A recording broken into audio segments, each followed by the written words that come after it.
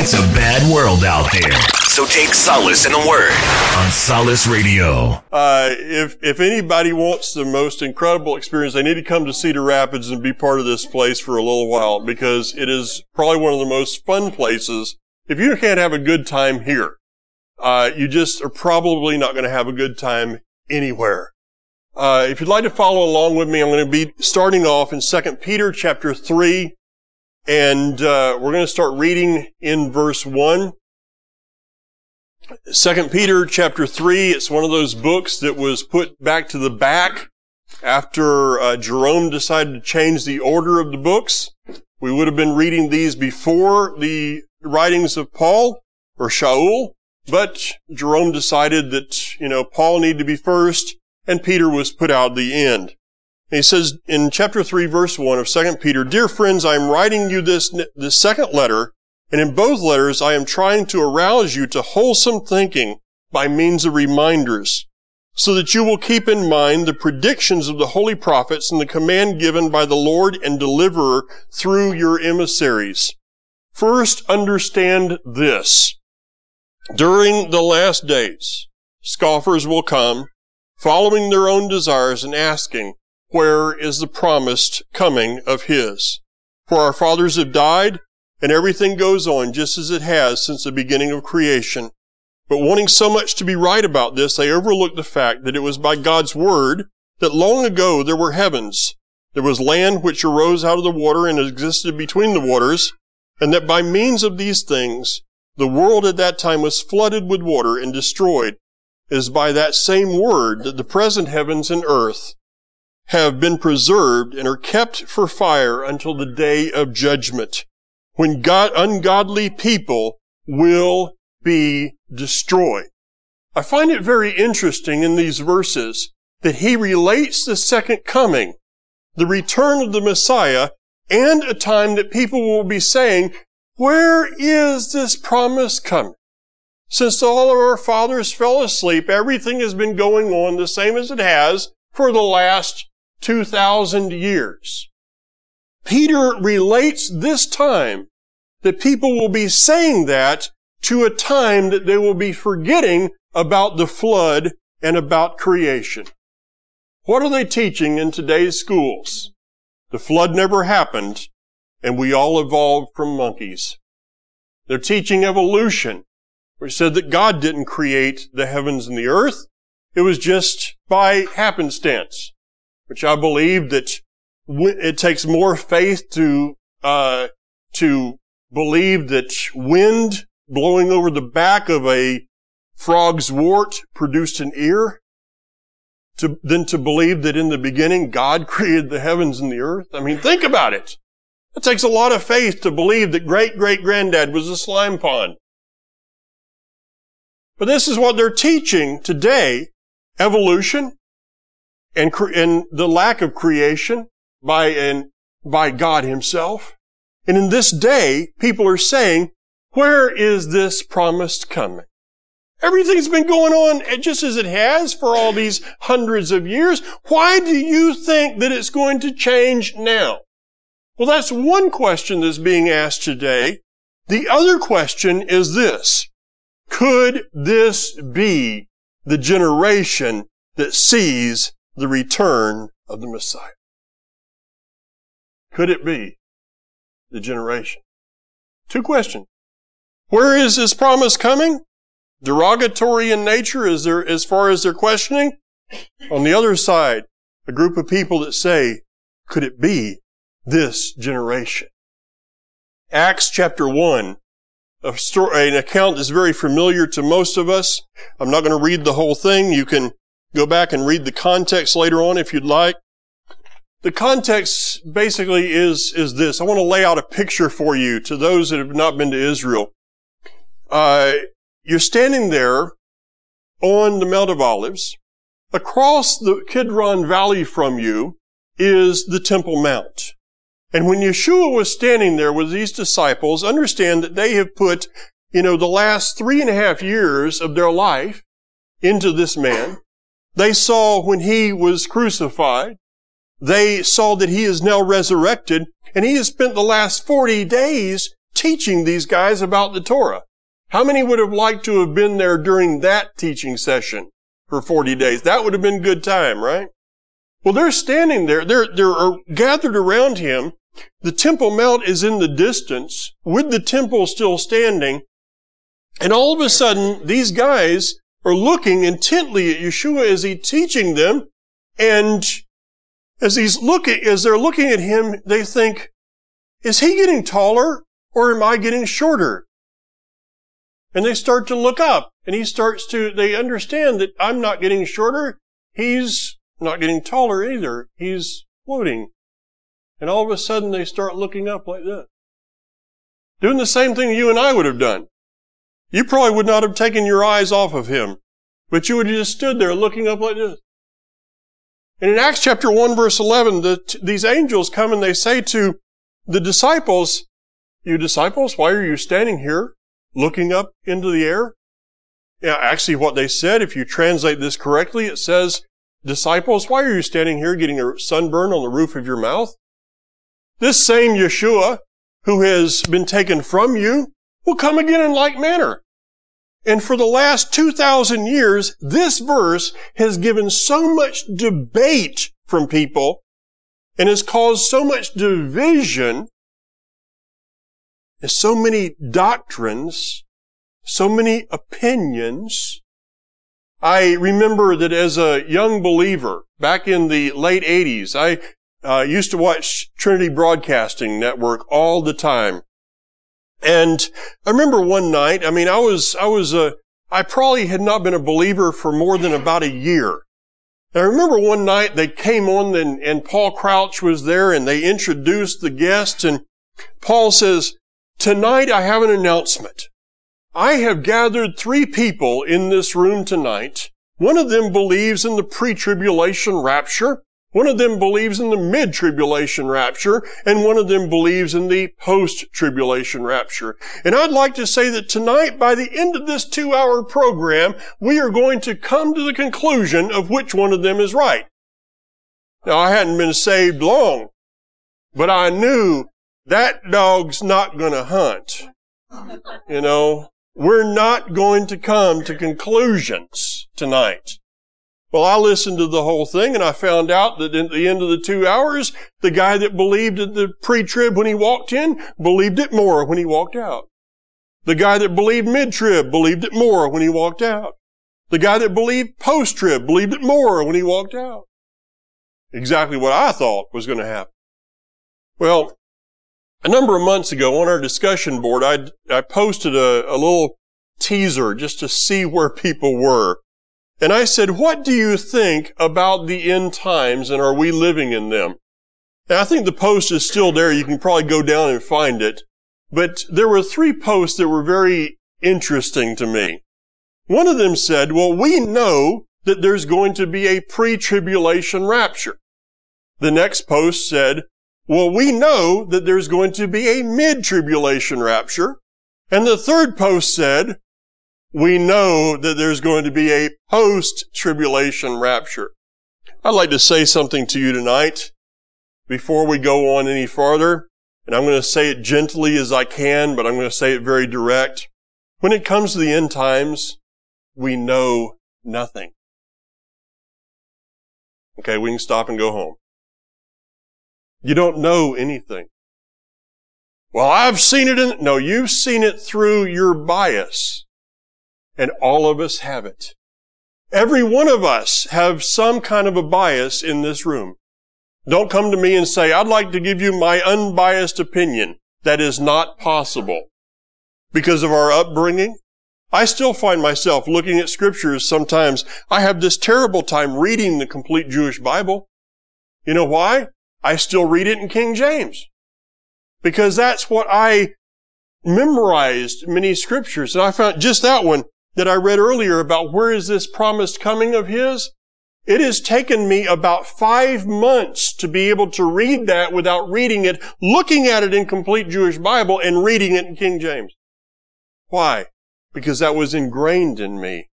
And each of us has what was ingrained in us through our upbringing, through our own lifestyle, because of our own personality. All of these things And it is not possible for us to have an unbiased opinion, even if you're Fox News. That's a challenging statement to Fox News, I know. But what happens when we start to look at the end times? We allow something to come into our life that we should not allow. As far as this, when it comes to our doctrine, and that is emotion. Now, I enjoy emotion. I mean, when you guys were singing before we started, Shalom, Shalom, Jerusalem. I can't sing that song without picturing myself there, without thinking of what's going on in the land today and how it's in such disarray. But when Messiah finally comes, there will be peace in that land. That's an emotion that's good.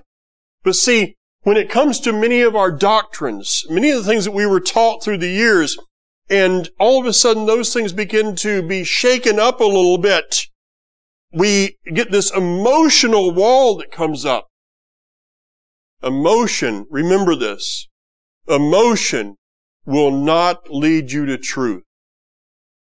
Truth has the ability to lead you into emotion, but emotion will not lead you into truth. Emotion is not evidence of the presence of God. The scripture says the demons believe and they tremble. They have an intellectual faith. They have an emotional faith, but they're not redeemed. You can have all the emotions you want, and it's not God. And it doesn't prove that that is God. So when we start to discuss the end times and some of our doctrines start to become a little shaken through the scriptures, let us keep our emotions in check so that we can be led into further truth. Well, you know, the question, of course, when I start to talk about a subject like this is, well, could we be in the generation that sees the return of the Messiah? Y'all look so excited about that. Yeah. Folks, if you don't get it, this is a place that emotion isn't bad. If you don't get excited, how are you going to get somebody else excited? If his first coming was good news, his return should be great news. And if you're not excited, you know, people come, did you know that Messiah's coming? Wow. Okay. You know, but when you start to get excited about something, excitement is contagious, especially when it is backed up by the truth of the Word of God and the events that are happening around us. Could this be the generation that sees the return of the Messiah? Well, people will first of all say, but the Bible says in Matthew chapter 24, verse 36, of that day and hour knows no man. Well, if you go back and look at the context of that verse, it's been taken out of context. But if we understand the Hebraic roots, if we understand who this scripture was given to and written to, we will understand that that was talking about a specific day, Rosh Hashanah, the Feast of Trumpets. We will understand that Yeshua was actually giving us a little insight into what his return would be like. He was saying, you're not going to know the exact moment. In just a few days, it will be Rosh Hashanah. When is the new moon going to appear? Nobody knows, do we? But we know the season. Within about a 2 or 3 day time period, we know the season that the new moon is going to come, but we don't know the exact moment. And the same thing is true regarding the return of the Messiah. If I say, if I said to you, Brad, I'm going to call you next weekend. Did I tell him what day it was I was going to call? I could call Friday night. I'd call Shabbat. I'd call sometime on Sunday. Could I not? He doesn't know exactly when, but because I'm a person of my word, I'm going to call you during that time period. I'm not actually going to. But I would be telling him this is the season. And that's exactly what this verse is talking about in context. is we would know the season of these events. If that's not true, then Messiah's discourse to the scribes and Pharisees in chapter 16, verses 1 through 3, when he said, with the scribes and Pharisees standing right there in front of him, he said, how is it that you know the weather?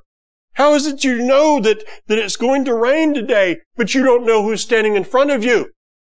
See, why is it he would scold this group over here and then tell this group over here they're going to be ignorant? I believe that the scripture says that he doesn't change. Is that not right? We're the one that have changed things. These verses, we need to be putting them back in context. Well, but Paul said, that's one of my favorites, but Paul said, I can tell you how to find Paul in the millennium, in eternity. He's going to be the guy, one of these days I'm going to get a t-shirt. Because see, I just have this funny feeling that I'm going to see the return of Messiah. And so if I'm right and I see that, then Paul, the Apostle Shaul, is going to be with him, right? He's going to be one of those guys coming with him.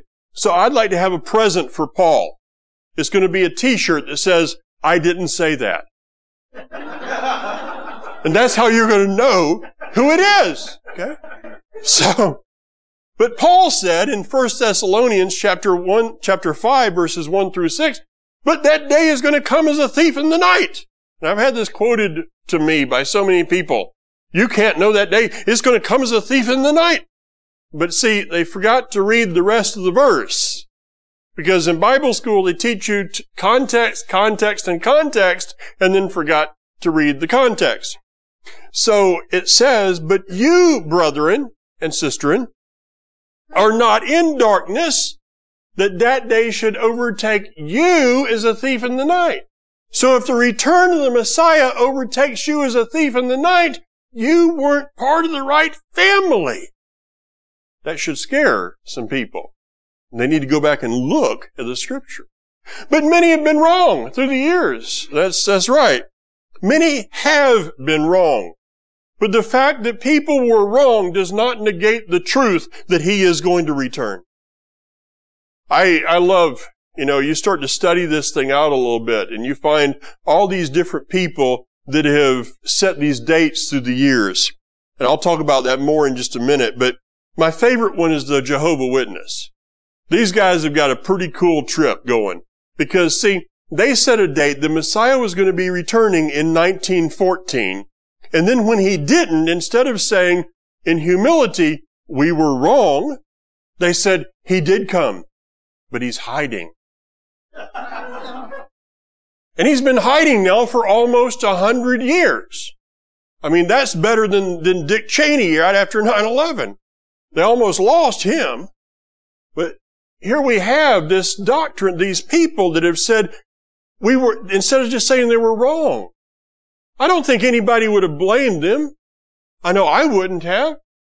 I don't blame people for this. But the truth is that though there have been many people that have said Messiah was coming during a certain time, and he didn't come, though they were wrong, does not negate the fact that he is going to return.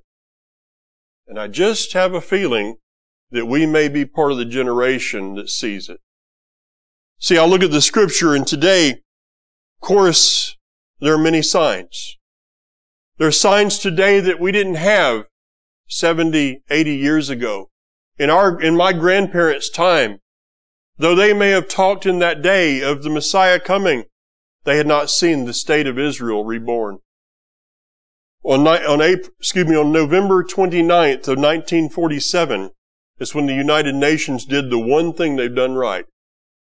And they signed into law Israel becoming a nation. In the scriptures of Isaiah chapter 66, verses 7 through 11, can a nation be born in a day? Yes. The question was answered. And many people the day after that had to burn their books. They had to go back and they had to delete what they had written. Because they had written things like, well, that scripture doesn't mean that it will be a natural Israel. They had spiritualized everything. And God, on November 29th, 1947, and then further on May 14th of 1948 said, I said, can a nation be born in a day? I meant a nation. And if you would like to look in the Middle East, you will see that it is a natural nation of Israel. I was just there a few months. I can attest to the fact it's still there. I've talked to people that have been there in just the last couple of months, and they have told me it is still there, for God is not a liar. What He said, He will do. We look at Matthew chapter 24 today. Read through there. Wars, rumors of war, famines, earthquakes. Interesting times. Yes, those things have happened in the past. But if you notice that it seems like we never just have a nice little rain shower anymore. I know where I live in Arizona. We don't get a rain shower. We got 5.5 inches of rain in about 2 or 3 hours the other night. In Arizona. They didn't get that much in the flood. You know? It seems that the weather patterns and all of this is going on. And I believe that it is a sign that the birth pangs, the times of travail, are coming upon the earth. And we're actually in those times, at least the beginning of those. We'll look at the book of Daniel. There's actually people out there that have done some calculations and have said that the Messiah is going to be returning and it's going to be in just a few years from now. And I'm not going to tell you that I agree or I disagree, but I'm going to tell you this. I'm not going to throw the DVD in the trash yet. That couldn't be because nobody knows the day or the hour. Folks, one of these days somebody's going to be right. Somebody's going to be right. More about that in a minute. 1947 plus 70 years. A generation, as Matthew chapter 24 talks about. That's 2017. That used to sound like a long time away, didn't it? You notice that time is speeding out of control? Yeah, I know.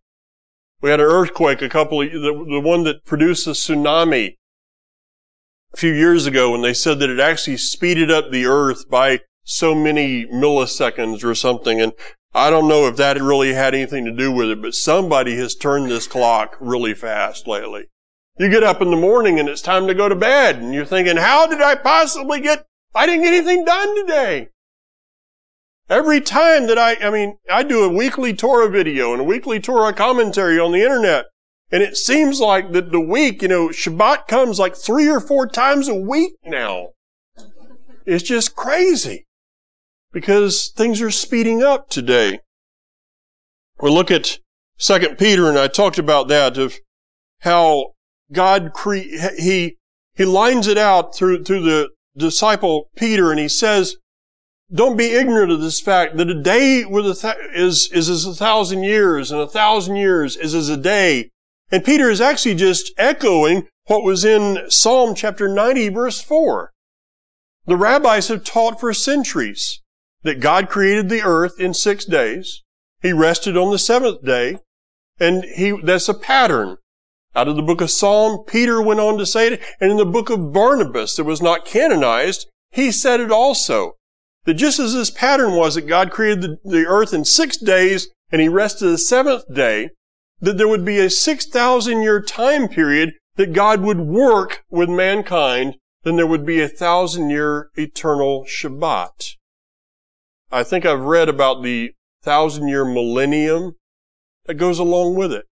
Well, I think that 6 days, I think that was like 6 time periods. You can think anything you want. And you have that right to. But I just have this, I'm just kind of a simple person. And I just look at the scripture and I say, it says 6 days. I just believe that's 6 days. Well, a day was different then. Let's quit playing with scripture. See, in Exodus, in the 10 Commandments, there are 10, there's not 9. there's that 10th one about the Shabbat, which we're entering into right now. And in that 10th, or in that commandment of honoring the Shabbat, it says you are to rest 6 days, and then you are to work 6 days, and you're to rest 1 day. That was cool. I'm going to make some. I'm just looking forward to this 1,000-year one, you know. That one excites me, let me tell you. You're to work 6 days, and you're to rest for a day. Well, the word day there is the same word as used over in Genesis. So if that's, 6 million years, then you're to work for 6 million years, and then you're to take 1 million years off. Considering that most of us will not live past about 80 or so, that's going to be a hard one to do. And Moses did say, these commandments are not too hard for you. So I just take God's word literally unless he gives me a very clear definition that I shouldn't. Well, let me get back to a subject here of so many have been wrong. That's right. There have been many people that have been wrong through the years. But as I said, one of these days somebody may be right. I remember as a teenager, it was 1973 or somewhere thereabouts, and I was in a park in Jacksonville, Florida with a bunch of other teenagers. We were doing some things we shouldn't have been doing, but I'm not going into that. And somewhere along the way, and I'm going to use the words of the day, somewhere along the way, I did not hang out with church kids much. I went to church, I walked out the door and left that behind. And so I had another group of kids that were a whole lot more fun that I hung out with. And so I remember sitting in this park and we were all, sitting around and somebody said this. Did you hear that Jesus is coming in 1973 or 74 or something like that? I can't remember the exact date. But everybody started laughing, except for me. I remember very clearly, I didn't laugh. You know why? Because I had been raised to fear God. And I understood this. If that person who had said that was right, I would not be in the right place after he returned. So I didn't laugh that day. I became a believer in 1986. In 1988, we were myself and my wife were in Jacksonville, Florida. We were visiting my mother, and we went to a Christian bookstore. And I remember looking up on the shelf, and there was a book there, a little pamphlet that said 88 reasons Jesus is going to come in 1988. I looked at that book and thought, I ought to get that. Nah, it's just crazy. I'm not going to get something like that. And I walked out, but before we went to the airport, we went back by that store. And I bought a copy of that book. And I was sitting on the airplane and I'm going, Kathy, look at this, look at this, look at that. I'm just getting excited about this thing, Yes, yes. Well, I remember following it up until Rosh Hashanah, September, I think it was 11, 12, and 13 of 1988. I remember Mr. Edgar Wisnett, who wrote the book, as he was maligned by Christian leaders. He was maligned by the media. He was maligned by all these people. And then September 11 came, 12 came, 13 came. I remember standing out in my front yard in Tucson, Arizona going, this would be a good day, because I'm redeemed now. This would be a good day. And then I remember when he didn't return, or if he did, he's hiding. But when he didn't return, and all of a sudden Mr. Wisnett is really maligned by everybody, I didn't laugh at him. And I don't laugh at him till this day. Many people have been wrong through the years, but if he had been right, there would have been many people that wouldn't have been laughing the day after. So though some have been wrong, if we're wrong, and Messiah does not return in our generation, I'll be glad to say, I was wrong. But I'm still going to die looking. With every breath I have, I'm going to die looking for his return. Well, see, some will say, Why this generation? Why not? Why not? And I want to say something to the youth at this moment. These guys, a lot of times you don't think they're listening. But I have learned that the youth normally hear, even though they may talk back and forth occasionally. This group doesn't, by the way, much. But even though they may be talking once in a while and text each other or whatever, they normally catch more than you and I do. And I want to say something directly to the youth before I go on, because it is possible. As I'm sitting here and as I'm standing here, I'm talking about the return of Messiah. You can say to yourself, but you know, I've had dreams of getting married. I've had dreams of having children, of having a family. And you may think for a moment, you know, I know what you're saying, but I just would like it if he would just delay his return until I have a family and I have children and and I can experience these things. Very directly to just you guys. Don't ever allow the enemy to lie to you and say that you will miss anything. See, there is going to be an honored generation upon the face of the earth.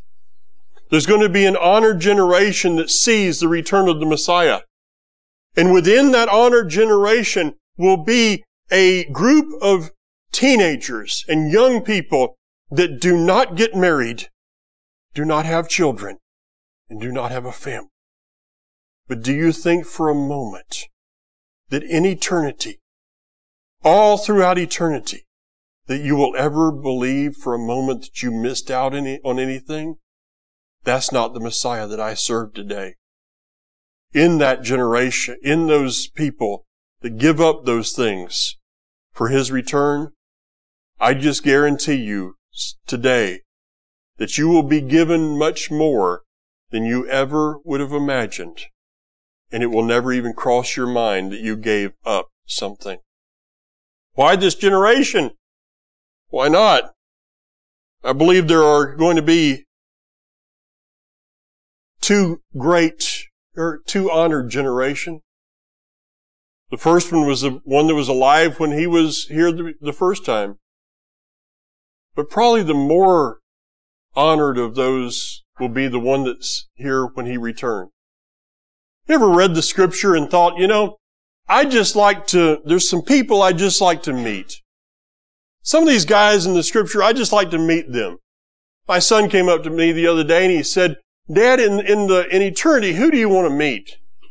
And I said, I got to think about that for a few minutes. So I finally figured out I don't know why, I do know why. I want to meet Noah. I just think that Mr. Noah is a cool guy. This guy is the epitome of persistence to me. You know, God comes to him and says, Noah, it's going to rain. Excuse me, could you define that word? I've never been associated with rain. Water is going to fall from the sky. Interesting. Never seen that. Well, because of this, Noah, I'd like you to build a boat. Okay, that's reasonable. I'd like you to put 2 of every animal in it. Well, 7 of some, actually. But here's the dimensions that I want you to build it. And it's like, 100 and something feet long. This thing's a little bit larger than a football field. This thing's huge, This is not your typical little dinghy to go out in. This is a big boat. And if we look back at it, when Mr. Noah got the instructions from God, he didn't have any children. It's just him and Mrs. Noah. I want to meet her too, because I think she's probably had a pretty tough life going through this thing. But can you imagine Noah? He's been given the instructions, the blueprints for the ark, and he doesn't have any children. See, later on, you know why they called it gopher wood? Because he'd tell Ham, Shem, and Japheth, go for wood. Because it took a lot.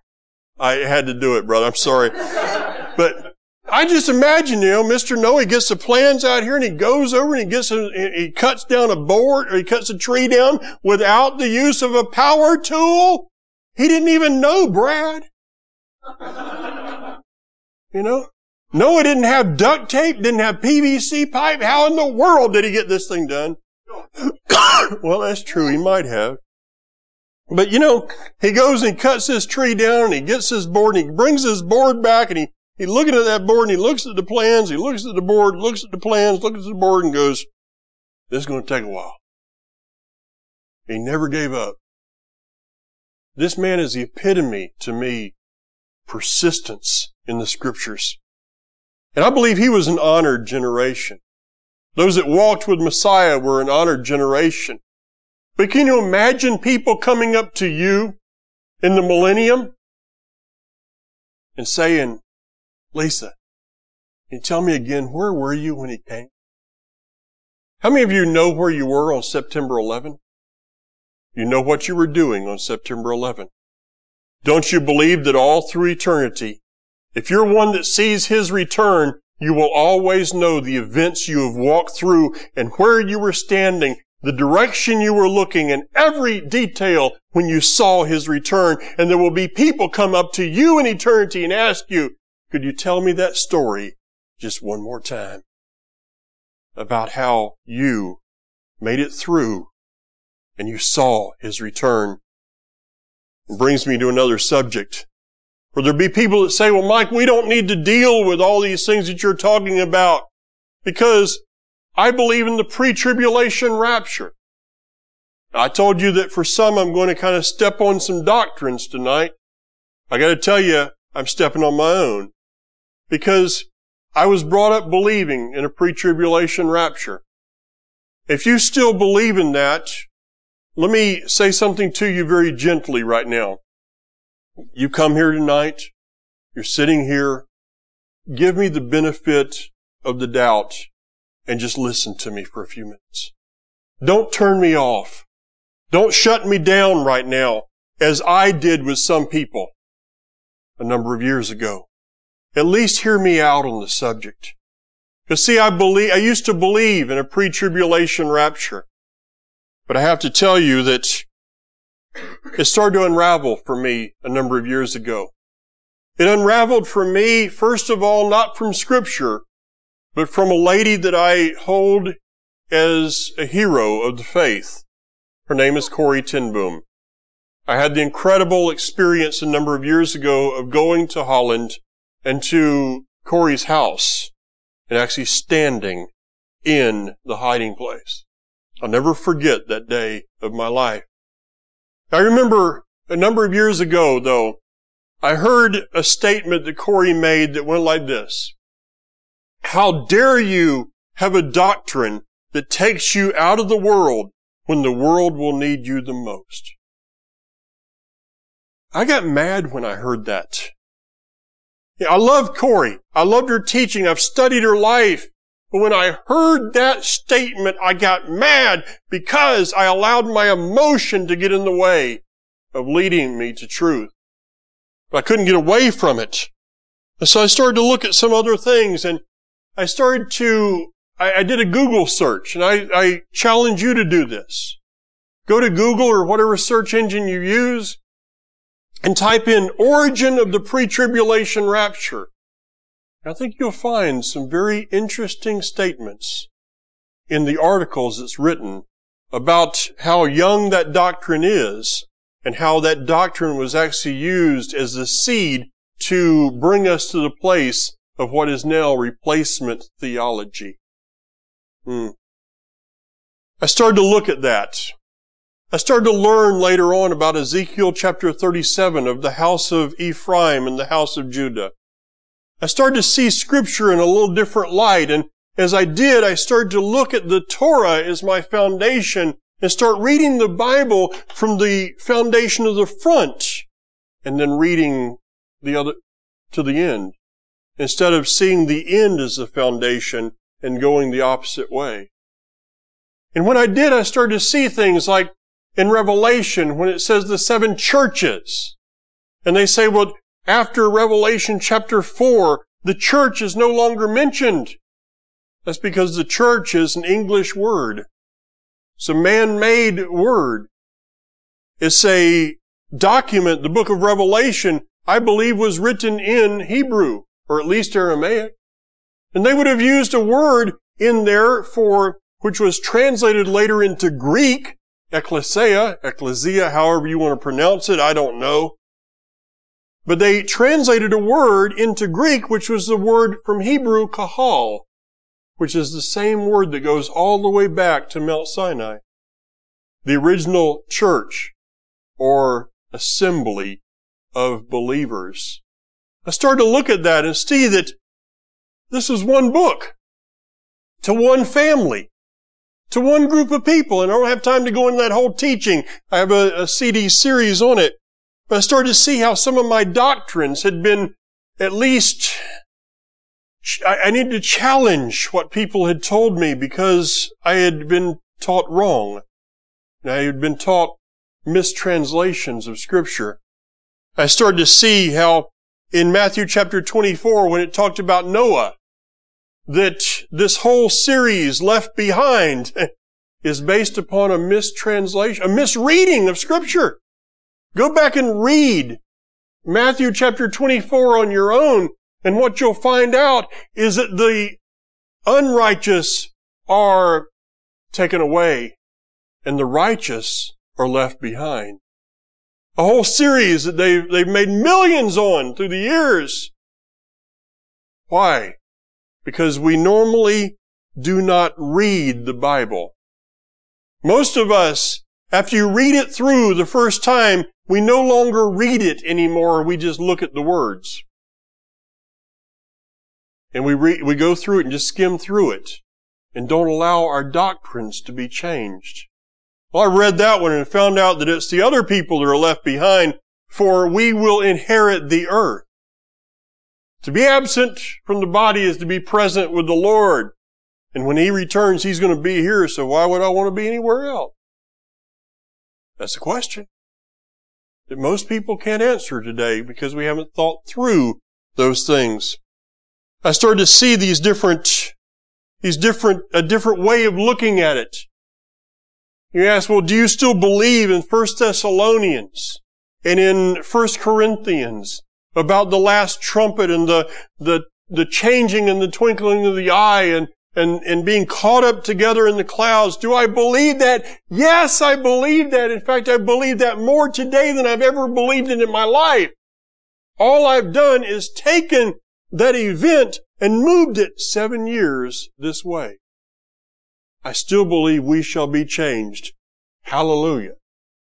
I still believe it'll be in the twinkling of the eye, and we will be caught up together with Him to go to a new home, our inheritance in the land of Israel, as He sets up His millennial kingdom in the land and in the next temple. I believe all of those things. I've just moved it 7 years over to the side. You say, well, what if you're wrong?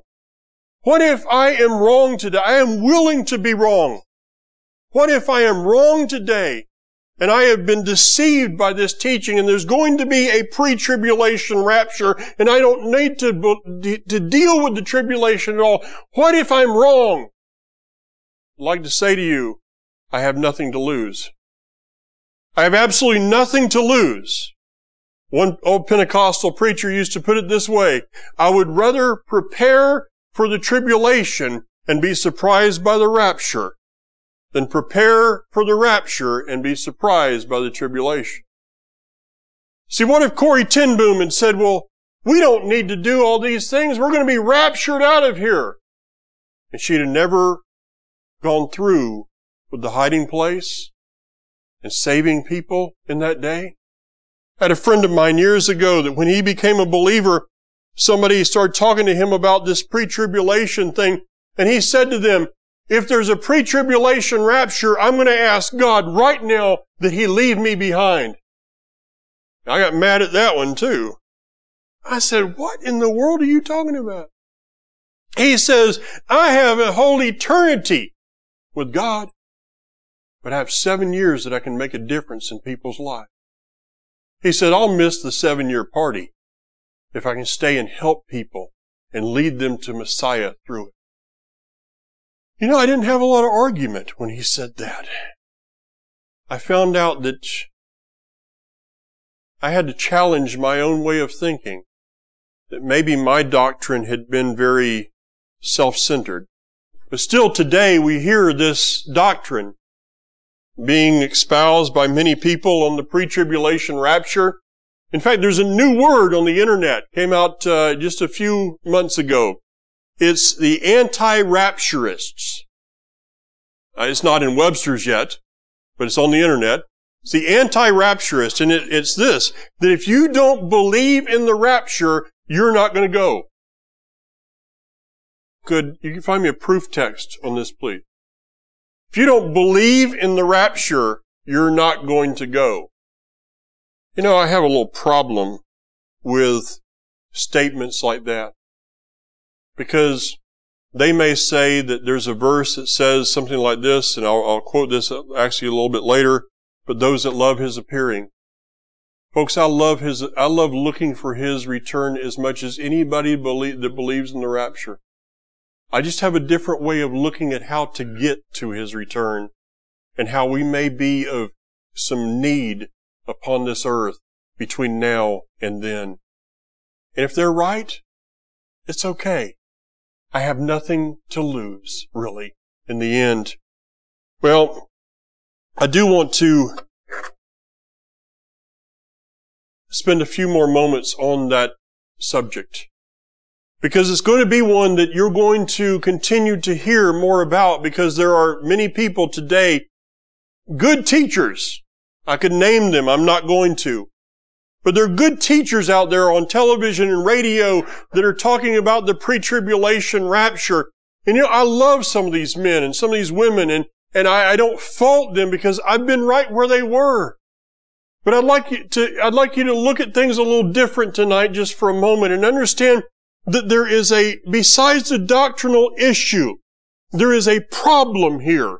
And that is dealing with our Jewish brothers and sisters. When I was in Israel the last time, I had a chance to talk to an Orthodox friend of mine. And we started to discuss this whole idea of the pre-tribulation rapture. He's not a believer in Messiah, but he knows the Scripture better than most of us in this room do. And he started telling me, he said, Mike, right now in Jerusalem, there are meetings going on to discuss these leaders that we're talking about right now and their pre-tribulation rapture theory because of history. I said, tell me more about this. He said, you know as well as I do, because you've taught it, that through the last 2,000 years, history records that every time we as Jews became friends with Christians, we ended up dying. Now, I know that those people were not really believers in Messiah, but history records the Inquisition, the Crusades, the pogroms, and many other things. And every time through history that the Jews have allowed themselves to befriend the Christian, what has happened is they've either died or have been forced to convert to Christianity. He said, we're having meetings today because of Christian Zionists that are coming and are espousing this pre-tribulation doctrine. I'd like to, for a moment, boil the pre-tribulation doctrine down, take all the water out, and let's just get to the meat and potatoes of this thing. Here's what the pre-tribulation doctrine says. Number one, there's going to be a time that the church and Christians are going to be so good that they're going to be taken out of the world. I don't know if you've looked around lately, but that takes a lot of faith to believe that the church is going to be so good that God's going to say, I just got to get you up here with me. That takes a little bit of faith. But that's the doctrine. We're going to become so good that God's going to take us out of here so that He can beat up on the Jews for 7 years.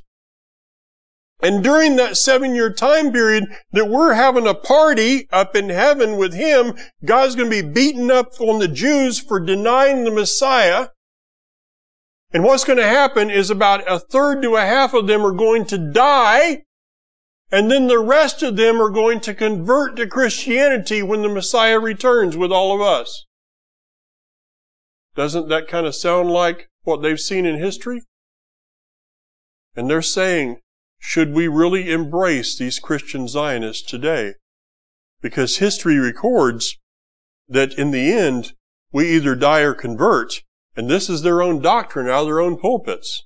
In the end, we die or we convert, one of the two. So I looked at this friend of mine in Israel who has probably met more Christians than you have. And I looked at him straight in the face and I said to him, I want you to understand something.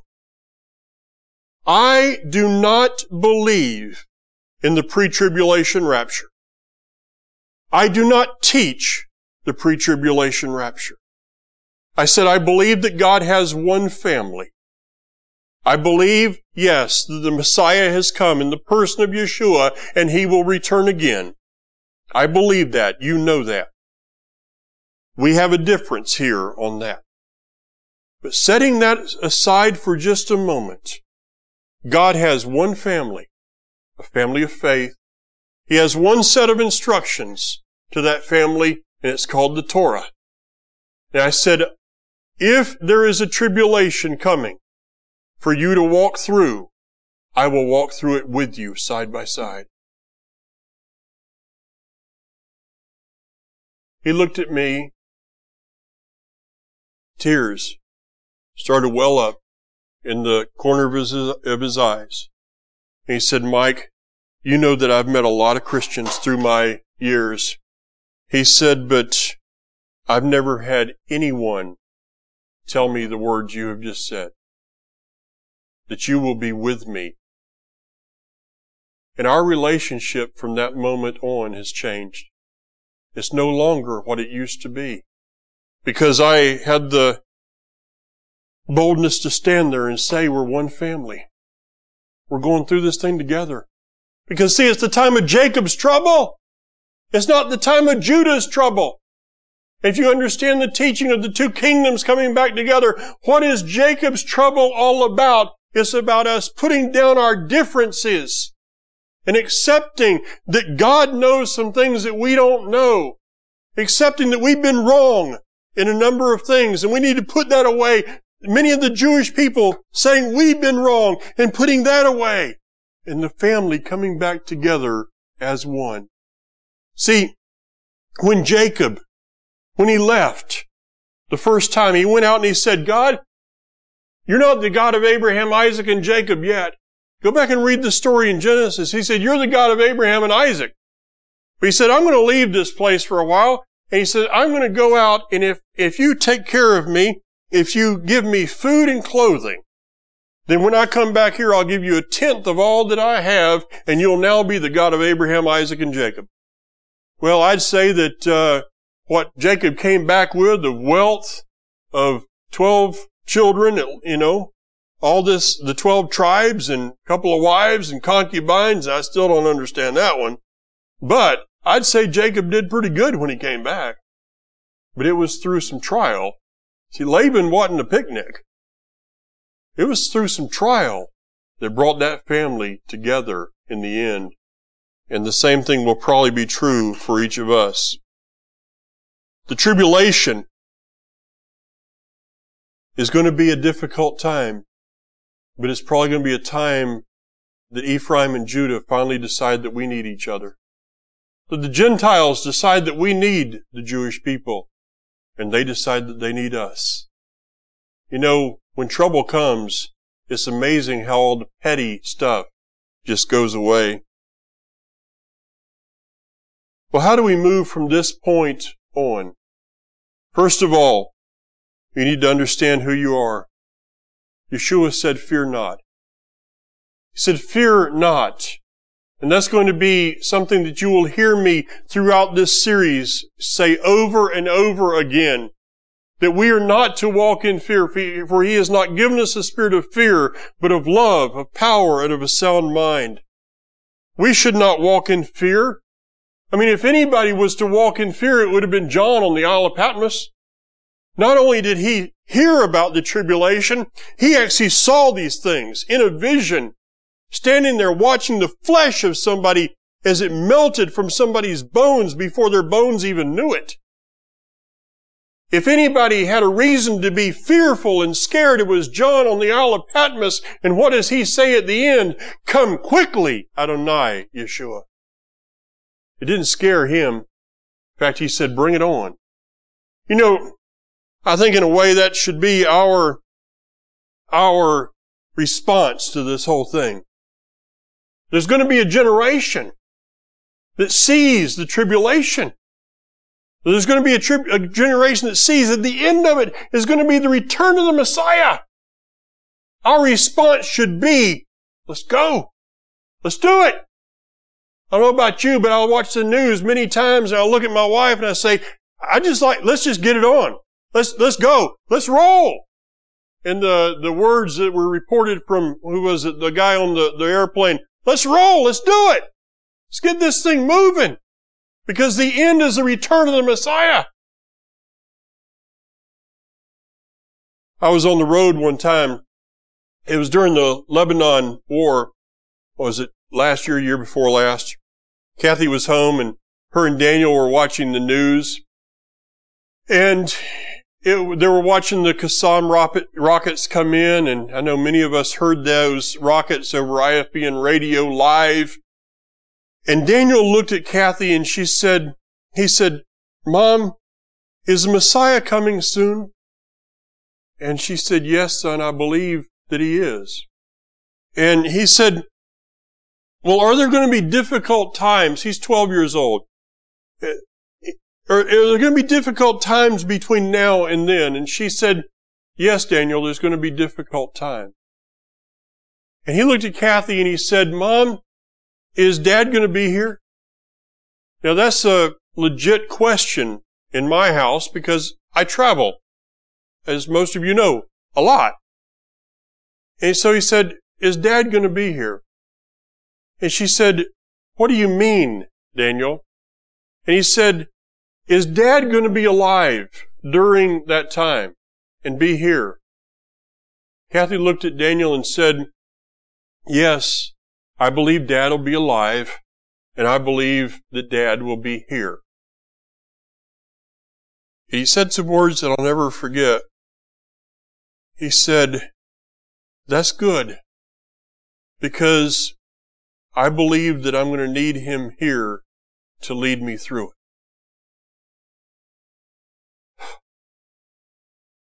I believe I'm going to need him here to lead me through it.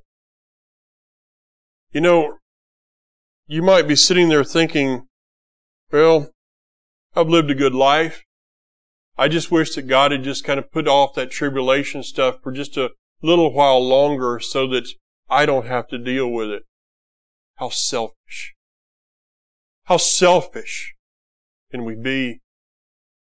For what father, what true father or mother would look at their children and say, you know, I just wish that God had put it off so I can have a nice life here and you can go through the tribulation without me. That's not the heart of a true father, and that's not the heart of my Father. For I can guarantee you, little flock, He will be with us through every step along the way. I was sitting out on the porch the other night, and Daniel said to me, Dad, what if you're wrong? I said, well, son, I can be wrong. I have been. He said, but why do you ask? He said, because I was wondering the other day, if you are wrong, and Messiah does not come in your generation, and the tribulation is not in your generation, but it starts after you're gone, how will I lead my children through it? I said, you watch me. I said, you watch me and you watch what we're doing today. And I'm going to train you so if He doesn't come in my lifetime, you'll be able to lead your children through it.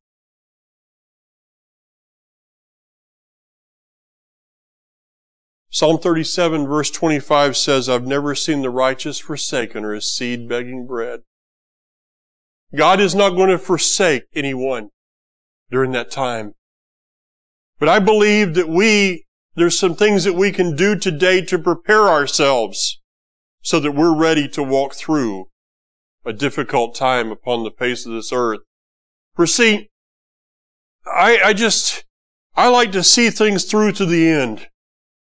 I just cannot imagine walking through this time of tribulation and getting to 6 years, 363 days, and being taken out and miss greatest event ever. See, I want to be prepared as best I can. I know that the Scripture says in the book of Revelation that some people will lose their very heads for their testimony of Yeshua and their obedience to the Torah. Name for me 2 religions that have beheaded people in the past: Islam and Catholicism. And today we see those 2 religions coming back and getting in the same bed again. At least the sheets are being pulled down. There will be people that don't make it. But if there's any way possible, I want to be one that sees the last day. I want to look up there and I want to see that sky split. And I want to see Him as He returns. I'm getting you a little excited now, aren't you? You're moving along. You're starting to get a vision of this thing. I don't want to be taken out a day ahead of schedule. I want to see it all the way through. Because I want to be able to tell people in the millennium what it was like when He returned. I don't want to have to go and get it from somebody secondhand. How do we do it? We need to prepare ourselves, first of all, spiritually. And this means that we need to be people that have the foundation of the Torah in our lives. We're coming to another Torah cycle. If you have not followed the Torah cycle, you need to start it. If you haven't read the Torah, you need to read it. If you're not living the Torah, you need to begin to live it before you leave this place tonight. It is the foundation of the Scripture. Looking at the Scripture as the Torah is the foundation, and everything else is built upon that, which will provide the spiritual discernment that we may walk through the days ahead. We need to prepare by understanding that this Word is our guideline. And if we understand this book, it will give us everything we need to know to make it through whatever situation. And I said, if we understand it. That's why we're here today. That's why we're here on this weekend. That's why we come every Shabbat. That's why we spend time in the Word of God so that we can know it. Folks, when I came to Messiah in 1986, I decided I need to read the Word of God because I had not read the Word of God and my life would have been kind of a mess. So I figured if I had lived life by my instructions and had messed up, maybe if I started to live by God's instructions, things would go a little better. This is before I knew the word Torah and what it meant. There's some of you in this room that have never read this book from cover to cover. You better make that a priority of your life. You better make it a priority. And do not start with the book of John. What other book do you start in the middle or the end? 2/3 of the way through. Start with the book of Genesis. Well, I don't know all that begot stuff. I can't pronounce those words. I just skip over it. Quit skipping over the Word of God. I don't understand it. That's okay. But as a computer, as Dylan can tell you, you can't take something out of a computer that you haven't put in. So you start reading the Word of God so you can have spiritual discernment. We need to be prepared emotionally. In America, we are basket cases when it comes to emotions. America is a mess. Europe, I travel over there, the same thing. Remember this, I'll quote this a couple of times during the weekend. When it comes to preparedness, when it comes to surviving through a situation, and I know when I say that word survival, some of you are going, survival. Well, the opposite of survival is death. So I'd rather be a survivalist than I would the other side, right? So it's not a bad word. But in survival situations, it's not what's in your pack that matters. It's not what's in your head that matters. It's what's in your heart. It's what's in your heart that will get you through. And that's what we're going to talk about first thing tomorrow morning. We need to prepare spiritually first, emotionally second, and physically third. If we are emotional messes and wrecks today, what are we physically? Yeah, I'm going to talk about that too. Before we get done tomorrow, I'm going to pretty much hit everybody in the room, including myself. So just get used to it. Because this is not a day to beat around the bush. This is not a day to try to sugarcoat things, but this is a day to look directly at our brothers and sisters and say, we all need to make some changes because of what's ahead. Because if we do not make changes, we will not be good to anybody in that day. What if I'm wrong? 1 John chapter 3.